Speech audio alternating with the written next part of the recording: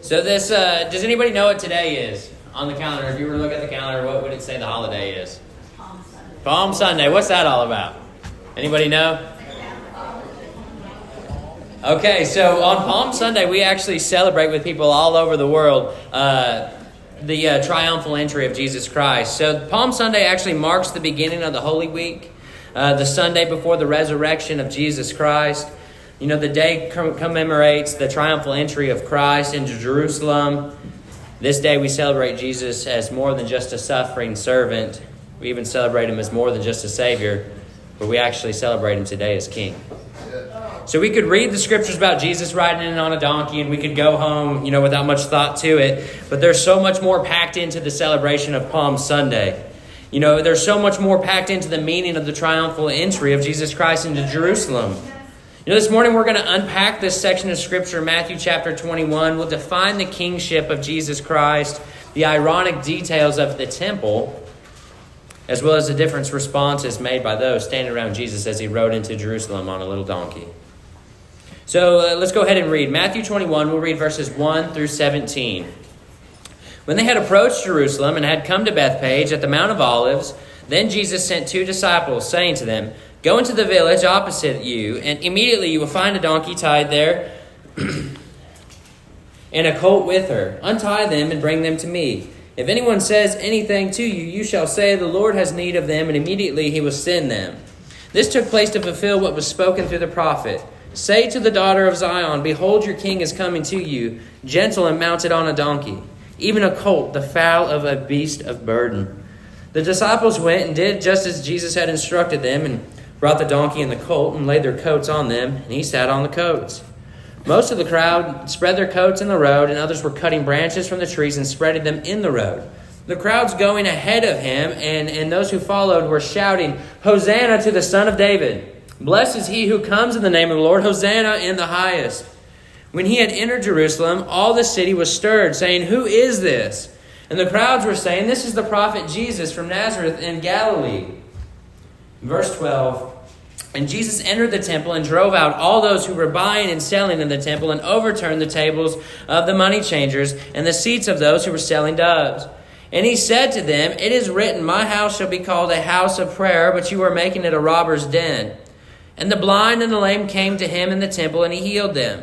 But when the chief priests and the scribes saw the wonderful things that he had done, and the children who were shouting in the temple, 'Hosanna to the Son of David,' they become indigent, I can't say that word, and said to him, 'Do you hear what these children are saying?' And Jesus said to them, 'Yes, have you never read, out of the mouth of infants and nursing babies, you have prepared praise for yourself?'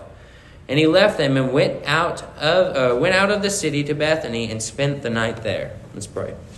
Lord, we thank you so much for your word. We thank you, Jesus, for your triumphal entry into Jerusalem where you displayed your kingship, Lord.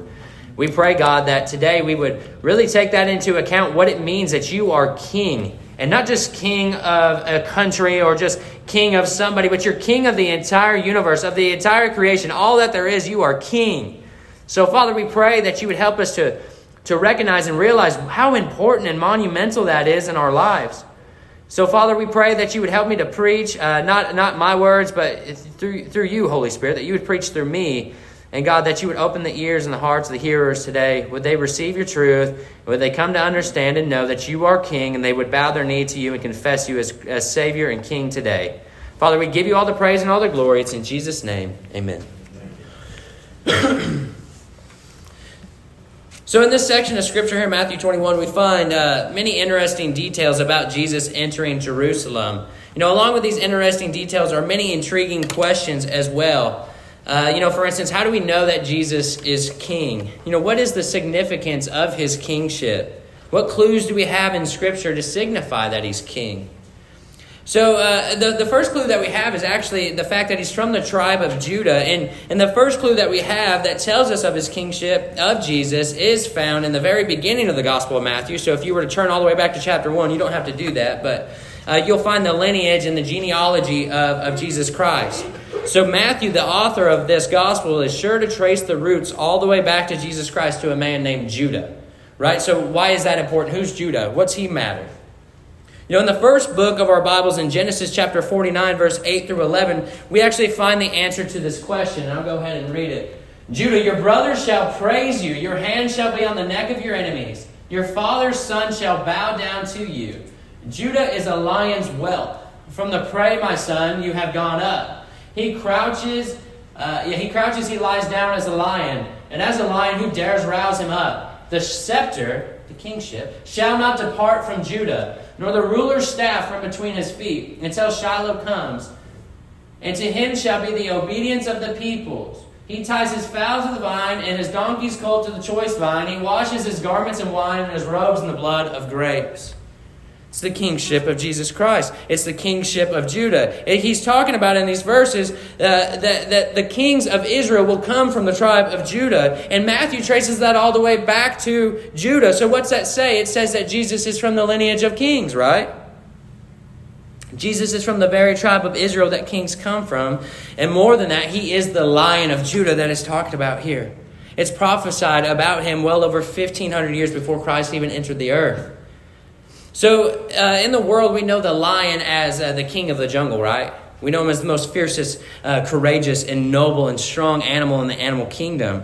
You know, a cloud of reverence really hovers over the lion when we see him, and we can't help but behold the lion's splendor and his majesty and awestruck wonder. When you see a lion walking, what do you see? I feel reverence. I see power under control. How much more the Lion of Judah? How much more the Lion of Judah, Jesus Christ? Oh, the reverence that encompasses the King of Kings and the Lord of Lords, Jesus Christ from the tribe of Judah. He is King. So our next clue that we see is we actually see it in the donkey. So let's read verses 2 through 5 here in chapter 21.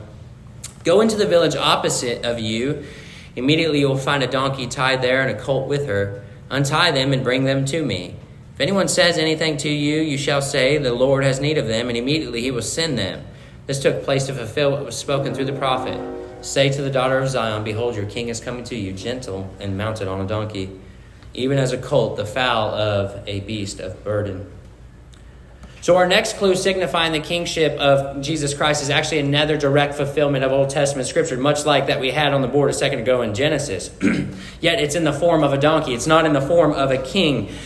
Something that we'll find much of in the Gospel of Matthew is these words right here. This took place to fulfill what was spoken through the prophet, or something along the lines of that. So Matthew had in mind as an audience, his Jewish brothers and sisters, as he scribed the gospel of Jesus Christ, or the gospel account of Jesus Christ. So what could be of more use to try to persuade Jewish people to Christ than to identify the fulfilled prophecies from the very scriptures that they believed in? Than to bring out and bring to a point these things that were written about Jesus long, long, long ago to prove that he was the Messiah, to prove that he was the coming Messiah that the Jews were hoping in. And so just a side note here, in the first coming of Christ alone, he fulfilled something like, I think it was over 350 Old Testament prophecies and scriptures. And so scientists and mathematicians have created a scenario that demonstrates the odds of one man fulfilling just 8 of these prophecies from the New Testament. So the odds in numerical form, I suck at numbers, hold on. So the odds in numerical form are 1 in 10 to the 17th power. So that's 1 in 10 with 17 zeros behind it, I believe. Right, Daryl? Okay, thank you, man. And like I said, I'm not good with numbers, so I need an illustration, right? I need somebody to draw me a picture to let me know what that really looks like. And so these mathematicians and scientists, they gave us one. The odds of one man fulfilling just 8 of those scriptures or 8 of those prophecies that I was just talking about is like taking silver dollars and covering the entire face of Texas with them 2 feet deep. And then you take one of those silver dollars and you put a mark on it, right? And you go and you hide it anywhere you want. Now you take, and then you get somebody that's blindfolded, right? So you take this blindfolded person and you tell them, on the first try, you go and find that one silver dollar in that 2-foot pile, Texas size 2-foot pile of silver dollars. And your first try, you go and find that. That's the odds of of a man fulfilling just 8 of those prophecies. 2 feet of silver dollars in Texas, mark one, blindfolded man, go find it first rip. How possible is that? It's not going to be easy. In fact, it's pretty much impossible. You know, it's not very likely that he would be able to do that. So we see here in verse 5, prophecies continue to be fulfilled even today, and one day they'll all be fulfilled for eternity. Just 8 of those prophecies would be that huge probability of being able to be fulfilled, yet Jesus fulfilled over 350 of them. Right? Come on, you can't deny Jesus Christ. You can't deny him being the Messiah when you see all these things coming true. If you're a numbers person, you look at that statistics, you look at those facts, you look at that illustration, and it's hard to deny it. So we see here in verse 5, actually, a direct quotation from Zechariah 9, verse 9, and it's also the fulfillment of Scripture. Rejoice greatly, O daughter of Zion. Shout in triumph, O daughter of Jerusalem. Behold, your king is coming to you. He is just and endowed with salvation, humble and mounted on a donkey, even on a colt, the foal of a donkey. What's so important about a donkey anyways? What's it matter? Humble, right? Why is he on a donkey? Why did Jesus commandeer a donkey? He could have had anything else in the world he wanted, but he said, I want a donkey. Why is that important? Well, as we had just said, one is to fulfill the scriptures that was written about him from Zechariah, but it's also to demonstrate his kingship. And how? How does riding a commandeered donkey make you a king anyways? So in those days, kings had the right to eminent domain, much like they had during war times here in America. So in other words, they could take anything that belonged to somebody to use for their own personal use or purposes. During the Revolutionary War, commanders in the army, they would come in the name of the king, and they would be able to take whatever it was that you had to use for their purposes to fight with, right? Whether it was a horse, a homestead, food, whatever it might be. So this is why we see Jesus say in verses 2 through 3, go into the village opposite you, and immediately you will find a donkey tied there and a colt with her. Untie them and bring them to me. If anyone says anything to you, you shall say, the Lord has need of them. The Lord has need of them. And immediately he will send them to you. So Jesus had an entry to make into Jerusalem, his kingdom, right? He had a prophecy to fulfill. And he needed a steed to do that on, right? Another interesting fact that history gives us is that nobody was ever allowed to ride on the king's horse. So he rode an unridden donkey, right? We find in the gospel accounts of Mark and Luke that the donkey that the disciples brought to Jesus was a colt, a young donkey that had never been rode. And as R.C. Sproul had mentioned in his sermon on the Triumphal Entry in Mark, the Jews probably have never seen a rodeo before, right? So I grew up in Missouri, and I grew up on a foxtrotter farm, okay? And I used to break horses with my cousin Morgan. And I'm telling you right now that it's not an easy job to break horses. It's a dangerous thing. If you ain't worked with that horse on the ground before, you jump on the back of that horse, and you know what's going to happen? You're probably going to go for a ride. It's not going to be easy, right? And yet Jesus Christ, I know it's rather simple of an illustration, but follow with me here. But the fact that Jesus rode on the colt of a donkey without a hiccup, a stubborn animal, like we know donkeys to be stubborn and hard, which no one had ever ridden, it blows my mind, right? And it shows me that Jesus is king over all creation, how creation is subject under his feet. I know it's simple, but track with me there. And then we see the people's response in verses 6 through 7. The disciples went and did just as Jesus had instructed them, and brought the donkey and the colt, and laid their coats on them, and he sat on the coats. So our next clue that points to the kingship of Jesus, like I said, is the response of those around him. And I want you all to see something here in this text, man. I want you to put your glasses on. I want you to really focus with me on just how much Jesus is exalted here. So after the disciples bring Jesus, the unridden donkey colt, what do? They put their clothes on him. It's like me taking my suit jacket off and throwing it on the back of an old dusty old donkey, an old dusty old beast of burden, and throwing my suit jacket on there for Jesus to ride on. You know, and they literally picked Jesus up and they sat him on the back of the donkey. You can find that in Luke chapter 19. I think he'll throw it up there on the board. Verse 35. They brought it, which is the donkey, to Jesus, and they threw their coats on the colt and put Jesus on it. He's so exalted that his disciples come, they take their coats off, their outer garments, they throw it on the donkey, and they pick him up and they set him on it. That's language of a king. But wait, there's more. Look at the response of the people in Jerusalem. Let's look at verses 8 through 11 here real quick. Most of the crowd spread their coats on the road, and others were cutting branches from the tree and spreading them in the road. The crowds going ahead of him and those who followed were shouting, "Hosanna to the Son of David. Blessed is he who comes in the name of the Lord. Hosanna in the highest." When he had entered Jerusalem, all the city was stirred, saying, "Who is this?" And the crowds were saying, "This is the prophet Jesus from Nazareth in Galilee." A very great multitude had met Jesus just outside of the East Gate, just outside of Jerusalem, at the descent of the Mount of Olives. And what did they do? They practically rolled out a red carpet for the king to walk on, right? A red carpet made of palm branches in their garments and their coats. They threw it out on the road for the king to trot on a donkey. It was his worthy triumphal entry to Jerusalem. It's what he deserved.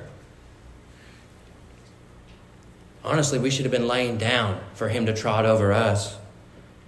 But once again, this act of reverence also has Old Testament significance. So listen to the verse in 2 Kings 9:13 when Jehu was anointed king of Israel. Then each man hastened to take up his garment and put it under him on the top of the steps, and they blew the trumpet, saying, "Jehu is king." When Jehu was anointed king, all the people, they blew the trumpets, but they took their coats and they put it on the steps under him, rolling out a red carpet for the man to walk on, for the king to walk on. So how is this much different than what is going on here in the triumphal entry? It's not very much different, and it's not without significance, guys. The great multitude spread their coats in the path of Jesus, and they cried out, "Hosanna to the Son of David. Blessed is he who comes in the name of the Lord. Hosanna in the highest." So the word Hosanna translates as "save now." Save us now, Lord. The title of the Son of David recognizes the messianic claim of Jesus Christ. The Messiah means the anointed one. It's the promised king from the line of David that would deliver and restore the Jewish nation. That's what the Jews were hoping for, right? It was for a king to come and deliver them from their persecution, from their captivity, from the Romans. To some of us, the word Hosanna or the title Son of David just sort of blows right by us, right? We might have heard it so many times. Some of us may have never heard it at all. Be careful that that's not us today, church. Pay attention to the words. Pay attention to the scriptures. They're important. The king that God promised David in 2 Samuel verse 7 that would establish his throne and kingdom forever is the very king, Jesus Christ. Let's read it. 2 Samuel chapter 7, verse 12 through 13. When your days are completed and you lie down with your fathers. He's talking about David's death. So when your days are completed and you die and you're in the grave, I will raise up your descendant after you who will come forth from you, and I will establish his kingdom. The line of kings from the house of David. He shall build a house for my name, and I will establish the throne of his kingdom forever. Talking about Solomon, but establishing the throne of his kingdom forever is the messianic claim of Jesus Christ. He'll build a house for my name. What does Jesus say? I'm going to prepare a place for you. He's building a house for his name. The great multitude that was crying this out was affirming the very kingship of Jesus as he rode in humbly on a donkey. These scriptures weren't new to them. They were crying out, "King Jesus, save us now. Blessed are you who comes in the name of Yahweh. Blessed are you who comes in the name of the only eternal, the only self-existent God. Blessed are you." So this brings me to my second major point. When Jesus came riding in humbly on a donkey, where did he come from? The second major point is the irony of the East Gate in the temple. Some of us don't really maybe think like that when we read our Bibles, is the fact, like, where was he coming from and why is that important? Why are the words written in here that he was coming from the Mount of Olives? What's that matter? Who cares what direction he came from and who cares what gate he went through? That doesn't mean anything. So where did he come from? He came from the Mount of Olives, and we find that in Matthew chapter 21, verse 1, Mark 11, verse 1, and Luke 19, verse 29. Which direction is the Mount of Olives from Jerusalem? It's east, right? Well, which gate would Jesus have entered through in his triumphal entry? The east gate. Pastor Rick's been talking to you guys about that through Nehemiah a little bit. So now you might ask me, again, why is this important? And I want you to look up at the screen with me at Ezekiel chapter 10, 18, and chapter 11, 22, and 23. So this is long before Jesus came. This is when the glory of the Lord departs from the temple. So then the glory of the Lord departed from the threshold of the temple and stood over the cherubim. And in chapter 11, verse 22 and 23. Then the cherubim lifted up their wings with the wheels beside them, and the glory of the God of Israel hovered over them. The glory of the Lord went up from the midst of the city and stood over the mountain, which is east of the city. So due to the wickedness of the nation of Israel and their failure to heed the prophet's warning to repent, the glory of the Lord departed from the temple around 587 BC, give or take a few years. So 580 plus years ago, or 580 plus years before Christ had ever came, the glory of the Lord departed from the temple. From the city of Jerusalem, the glory of the Lord departed and stood on the mountain which is east of the city, the mountain that we know of to be the Mount of Olives. Okay? And I want you guys to see the beautiful irony that's laid here. You know, we'd have to be blind, deaf, or without understanding not to see this, guys. The glory of the Lord departed from the temple and rested on the Mount of Olives, the very mountain that Jesus rode in from in his triumphal entry into Jerusalem. He entered in through the east gate, the very gate the glory of the Lord exited through in Ezekiel. So even more, where did Jesus go when he entered Jerusalem? Jesus went to the temple, to the very place that the glory of the Lord departed from in the first place. The glory of the Lord went from the temple through the east gate to the Mount of Olives. Jesus Christ came from the Mount of Olives through the east gate to the temple. Does that signify something? I think it does. Let me read verse 12 through 17 again. And Jesus entered the temple and drove out all those who were buying and selling in the temple, and overturned the tables of the money changers and the seats of those who were selling doves. And he said to them, "It is written, my house shall be called a house of prayer, but you're making it a robber's den." And the blind and the lame came to him in the temple, and he healed them. But when the chief priests and the scribes saw the wonderful things that he had done, and the children who were shouting in the temple, "Hosanna to the Son of David," they became indignant. And he said to him, "Do you hear what these children are saying?" And Jesus said to them, "Yes. Have you never read, out of the mouth of infants and nursing babies, you have prepared praise for yourself?"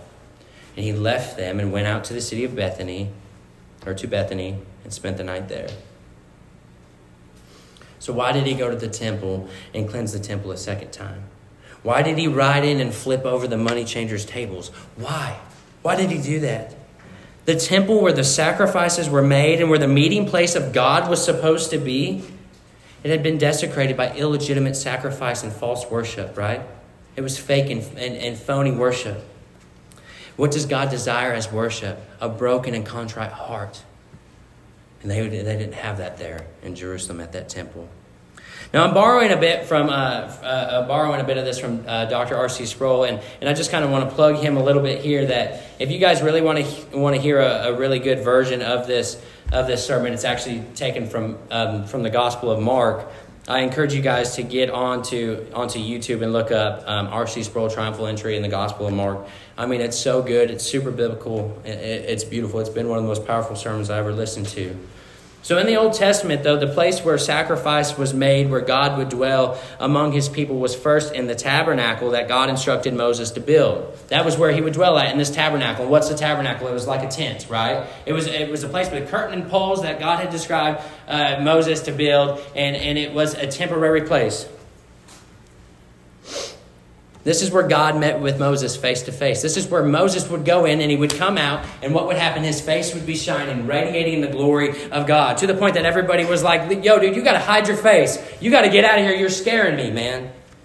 This is the meeting place of God. The tabernacle, however, like I said, was not supposed to be permanent. It was to be replaced, and what was it going to be replaced by? The temple. The temple replaced the tabernacle, guys. And I want you to keep that thought in your mind for a moment and follow along with me as we look at something truly fascinating. And John chapter 1, verse 14, the Bible says this: "And the Word, which is Jesus, became flesh and dwelt among us." So those words, you guys know I like to play little word games here. But those, or like to do a little play on words. Those words, "dwelt among us," literally means to pitch a tent. So in other words, the Word became flesh and tabernacled among us. Okay, so the tabernacle was a type of Christ. Now keeping track with me here, what does Jesus say about the temple? In John chapter 2, verses 19 through 21, Jesus answered them, "Destroy this temple, and in 3 days I will raise it up." The Jews then said, "It took us 46 years to build this temple, and you will raise it up in 3 days?" But he was speaking of the temple of his body. So Jesus related himself to the temple, the very meeting place of God, the place that God's glory was displayed, the very place that the sacrifice was made. So Jesus traveled through the east gate as a king, yet he stood in the temple as a priest and as the sacrificial lamb and as the glory of the Lord. He replaced the tabernacle. He replaced the temple. He is the meeting place of God, is Jesus Christ. The only mediator, the only way that we can come to God. You can't get there except through him.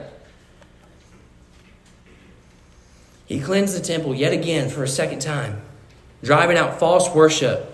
And he did something beautiful, though. He healed the blind and he healed the lame. Jesus did in the temple that day what only the perfect king, priest, and sacrificial lamb could do. He could heal the blind, the lame, scarred by sin and by death, ordaining for himself worship and demonstrating that he alone is the only way to truly worship God. So, church, I want you to see that. And do you see that? The beautiful irony in these delicate yet very bold words of Scripture. Do you guys see that? This brings me to my third point, that there are two responses. So our final point, our third and final point, I want us to look at the two responses of the triumphal entry of King Jesus. So look with me at verse 10 here, actually. We're going to jump back a little bit. But he had entered Jerusalem. When he had entered Jerusalem, all the city was stirred, saying, "Who is this?" So all the city was stirred. Should we be surprised that all the city was stirred?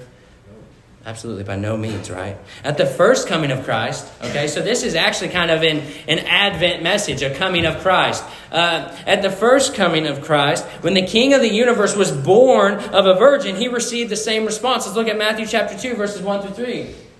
Now after Jesus was born in Bethlehem of Judea, in the days of Herod the king, Magi from the east arrived in Jerusalem, saying, "Where is he who has been born King of the Jews? For we saw his star in the east and have come to worship him." When Herod the king heard this, he was troubled, and all Jerusalem with him.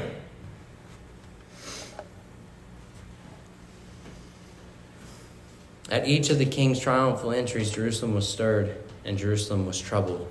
Every time that the king came, it was stirred and it was troubled. And at the last days, when he comes back, what's the world going to be? Stirred and troubled. Some of the people of Jerusalem spread their coats and they laid out palm branches and ultimately accepted the arrival of King Jesus, while the others were stirred to the point of denial.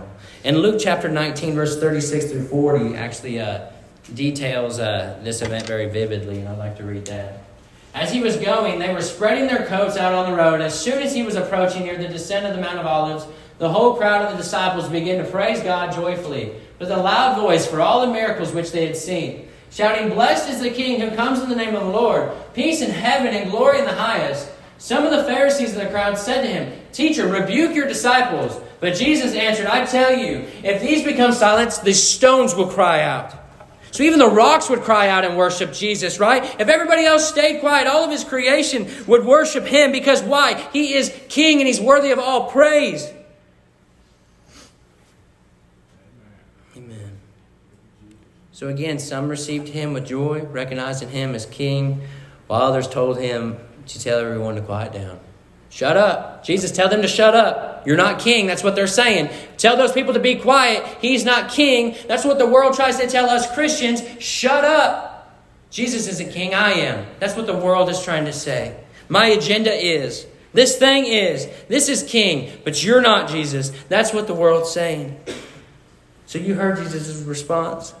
They don't worship me. Even the stones will cry out. Jesus Christ will receive praise. He will receive the praise and the honor and the glory that he deserves. Amen? Listen to Philippians chapter 2, verse 9 through 11. For this reason also, God highly exalted him and bestowed on him the name which is above every name. There's nobody higher than Jesus. So that at the name of Jesus, every knee will bow of those who are in heaven and on earth and under the earth, and that every tongue will confess that Jesus Christ is Lord, to the glory of God the Father. So when the King Jesus Christ enters a place, he will always receive a reaction, right? He is the prophet, the priest, the king, and the savior of the entire world. Why do so many of us sit here in this room today and not be shaken at the fact that Jesus is the one and only king? It blows right past our heads. Why are so many of you caught up on who is president? It doesn't matter. They're not kings, are they? Amen.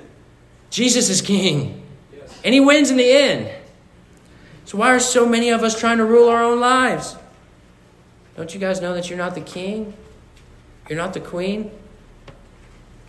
Don't you know whether you like it or not, one day you're going to bow your knee and confess that Jesus is Lord? Don't you know that? You might want to do it on the right side of the earth. You might want to do it on the right side of this. Don't you know these things? And if you didn't know these things, now you do. Now you're without excuse. Now you know. Know this, though, that Jesus Christ is King. He is Lord. He's Savior. And so many of us want Jesus Christ for what he has to offer, but we're unwilling to call him Lord. We're unwilling to call him King, right? So many, and I heard this thing from Eric Feasby one time, a guy that I know, and I know you guys don't know him, but a guy I know from Springfield, Missouri. He said this: when he got saved because he was trying to escape hell. He didn't want to go to a place where there was punishment. And he got saved. He had heard this message on the radio, and this guy had asked in this invitation, he said, would you take heaven if Jesus wasn't there? Would you take heaven if Jesus wasn't there? And he said, that shook me to my core. Because the fact of the matter was that my answer was yes. I just wanted to be escaping the pain and the punishment that was coming from an eternal hell. But instead, I didn't have a relationship with Jesus Christ as my Lord. He only had him or wanted him as his Savior. He didn't want him as his Lord or his King. He didn't want him to rule his life. He didn't want to spend eternity with Jesus.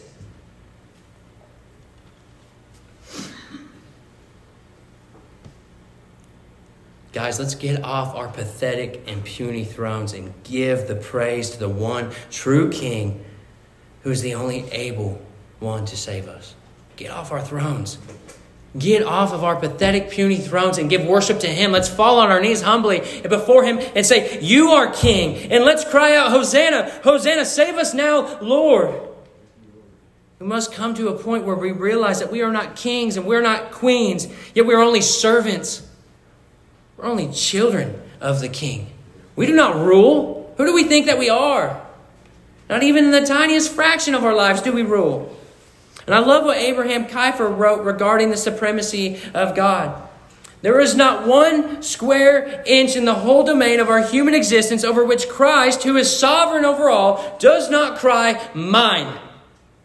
Mine, mine, mine. Jesus is King and he is Lord over all. Face the fact. It's true. So over 2,000 years ago, a king was born to us as a little baby in Bethlehem. God himself stepped off of his throne in heaven and became flesh. Born of a virgin, Jesus lived a perfect, sinless life. He taught, he healed, he brought hope. The triumphal king rode into Jerusalem only to be betrayed, rejected, spit on, punched, whipped, humiliated. His crown that he received was a crown of twisted thorns. When pressed on his head, brought blood. A humble crown that he wore. He was nailed to a cross. The King of the world, the creator of the universe, took on this punishment for us. Because we all sin. Because we all fall short of the glory of God. From the drug addict in the streets to the millionaire in the office building. They've all sinned and fallen short of the glory of God. We all need a Savior. Amen? We all need a King. We all need a triumphal entry of Jesus Christ in our hearts to save us, right? Because we're unable to save ourselves. Because God must pour out his wrath on sin. He'd done that on Jesus. Because we needed a Savior. Jesus Christ, the King, sacrificed himself to save those who, by faith, would turn and believe in his name. Nothing else. By faith. After his violent death on the cross, they carried his mangled body. And Scripture says that it was unrecognizable to an empty tomb where he lay dead and he laid alone for 3 days. But do you know what happened after 3 days, right? After 3 days, he rose again and he triumphed as king over sin and death, right? Death could not hold him. The grave could not keep him. Sin had no power over him. He rose again and demonstrated he was king. And he's now seated at the right hand of the Father on his throne, and he's coming back. The King will reign for all of eternity. He will usher in a new heaven and a new earth where there is no more pain and no more suffering. No more tears, sin, addictions, pride, slander, gossip, anger, strife. Only the perfect saints that have placed their trust in the name in the name of Jesus will be there. We'll be worshiping him day and night for all of eternity, guys. So what's your response to today to the Son or to the kingship of Jesus Christ? Do you lay out your coat for him to trot on in his triumphal entry into your heart, into your life, saving you from your sins? Or do you shake your fist at Jesus, telling him to shut up? Because there's only two responses, guys. There's only two options this morning, folks. You either welcome the king or you reject the king. It's one or two things. So based upon your response to Jesus being king, he'll either welcome you or reject you. Let's pray. Lord, we thank you so much for your mercy, for your grace, for your love. We thank you, God, that you are a king. That Jesus, you're a king. The King of kings, the Lord of lords, the Alpha, the Omega, the beginning and the end. Everything that came into being is there because of you. It's all created through you and by you and for you. And Jesus, you would save us for yourselves to be holy and blameless before you, serving you, Lord. Help us, God. Call us to this salvation, Father, this morning. I pray, God, that you would draw people to you. And Father, we pray that us Christians that are here in this room that are saved, that we know where we're going when we die. Those Christians, us Christians in this room that are producing fruit, we pray, Father, that we would recognize what it means to accept the fact that you are a king and we are not. Because here's the thing, we like to get going in our ministries and our programs and our ideas and our things. And before we know it, we pretty much assume the title of king. King of our lives, king of our ministry, king of our church, king of our whatever. And the fact is, God, that we are not king. So we pray that you would help us to hand it over to you humbly at your feet, God. This morning, God, we cry out, Hosanna, Hosanna. Save us now, Lord. This morning, Lord, I lay out my coat on this invitation step for people to come and be saved, to experience the triumphal entry of Jesus Christ into their heart. Father, it's not the steps, it's not the altar call, it's not the prayer. It's faith. It's your grace. It's you that saves. So, God, we pray that you would move in this place this morning. It's in Christ's name that we pray. Amen. You guys can stand and leave.